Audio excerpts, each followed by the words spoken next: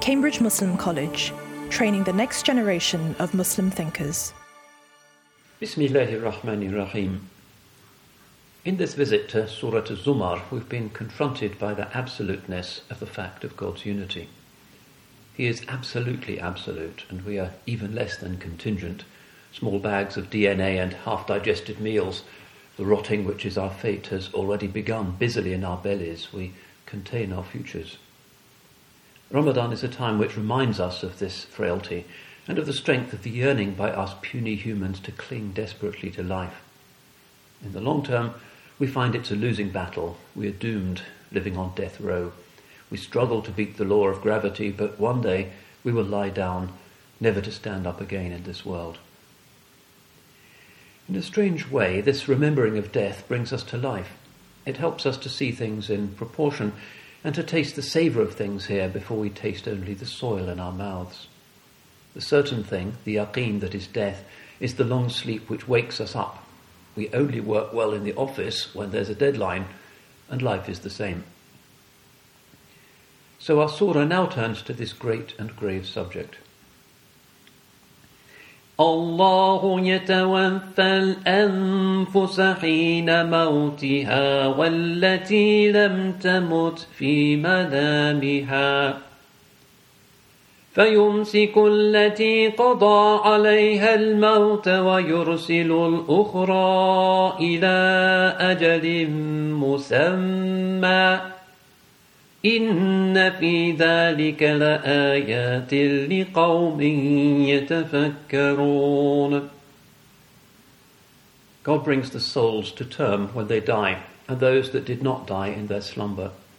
He keeps hold of those whose death he has ordained, and sends the others back until an appointed term. Truly in this there are signs for a people who reflect. Imam Mu'ayni tells us that this term ajal does not mean the end. Tawaffa simply means his wafa, his faithfulness in bringing us to the close of our appointed span. In fact, very far from being the end, death is a movement min halin awda' ila halin arfa', from a lower to a higher state. Death, he tells us, is the highway to otherworldly bliss and the key to the meeting with God himself. He calls it our second birth. When we die, we resemble a chick emerging from an egg.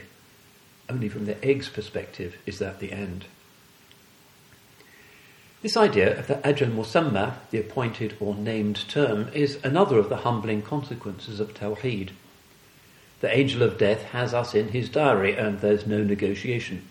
His ink is indelible. Now we can panic about this, but remember our slogan, don't panic. The believer is in a state of complete and serene acceptance of the superior wisdom of his Lord. To be Muslim is to accept your fate and to embrace it, since it's God's will, necessarily wiser than our own. Sheikh Ibrahim Shuitema of South Africa has a nice book called The Millennium Discourses. It contains a very useful meditation on annihilation and death. He reminds us how many millions of people have gone before us and how few of their names are even remembered. But again, don't panic. This is what he writes. Our desire to establish significance for ourselves is fundamentally flawed. It's not attainable. The blessing is that when you come to this insight, it is at first utterly depressing and then suddenly completely thrilling. The reason for this is that you are not here to be significant. You are not here to be affirmed. You are here to affirm. You are not here to be made important. You are here to grant importance. You are not here to be made significant. You are here to grant significance. You have not been made to be seen. You have been made to see. You are not here to stand out. You are here to stand in, to remove yourself far enough from the arena so that you can witness the one who is the only noteworthy, the one who is outwardly manifest, Allah. Those are Shuitema's words, and we see how much peace there is in the remembrance of death. In an earlier broadcast, we spoke of the monotheists' refusal to be traumatized by the injustices of dunya.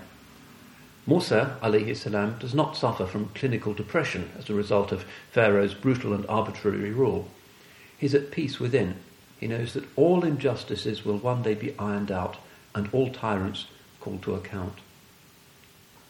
His calm and reasoned speech to the king is so different to the frantic emotional khutbahs of today, or our fierce invective against the despots of our own time.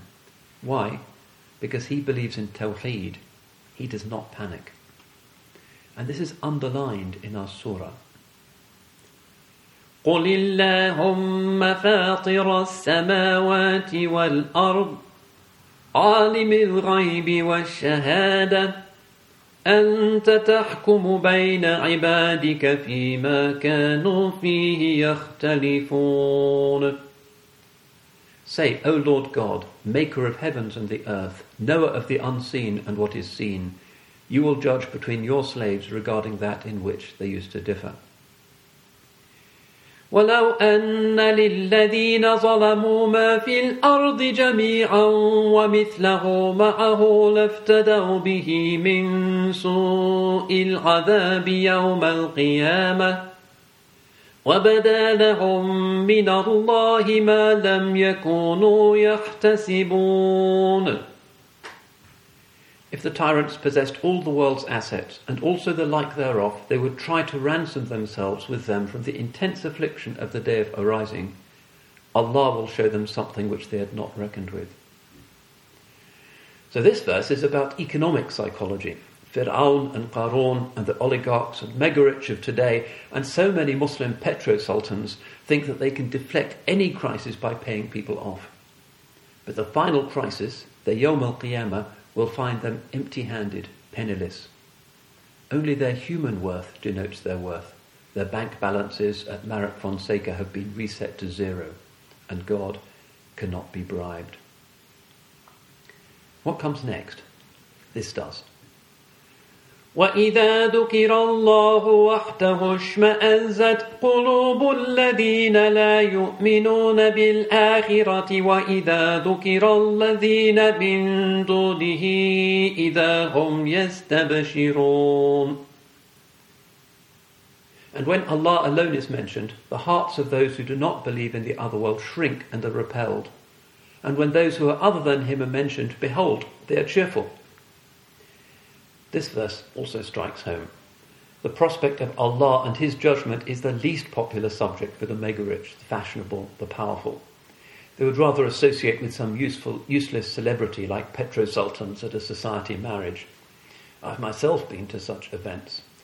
Such people are embarrassed by the alim who performs the ceremony, but smile and rush to embrace the rock star who's been invited to perform at the reception. Notice also how in this verse the contrast is again between the one and the many. The insincere man with the rotten heart averts his thought from the one, sneers at God's faithful lovers, and rejoices his eyes in the celebrities of the moment, actors, politicians, singers, business moguls. This too is a kind of hidden idolatry. We are to cling to the one. The many will always let us down. فإذا مس الإنسان ضر دعانا ثم إذا خولناه نعمة منا قال إنما أوتيته على علم بل هي فتنة ولكن أكثرهم لا يعلمون. When man suffers some hardship, he calls out to us. But then when we favour him with our blessing, he says, all this has been given to me because of my knowledge. It's only a test, but most of them do not know. In this verse we get more psychology. When we suffer, we're more likely to make dua, to pray for relief. In hardship, we remember our vulnerability and the power of the one. But as soon as the hard times are over, we claim credit for the good things in our life. Our knowledge and intelligence, our general smartness have netted them for us. That's one interpretation which the commentators give of the utituhu ala ilm, given it because of my knowledge. But Imam Mu'ayni offers another sense. The believer in the many claims credit for the good things in his life because he claims to know that Allah approves of him. In other words, he surveys his treasures and assumes that God has given them to him because of his own merit. But this is a fitna, a test, a temptation.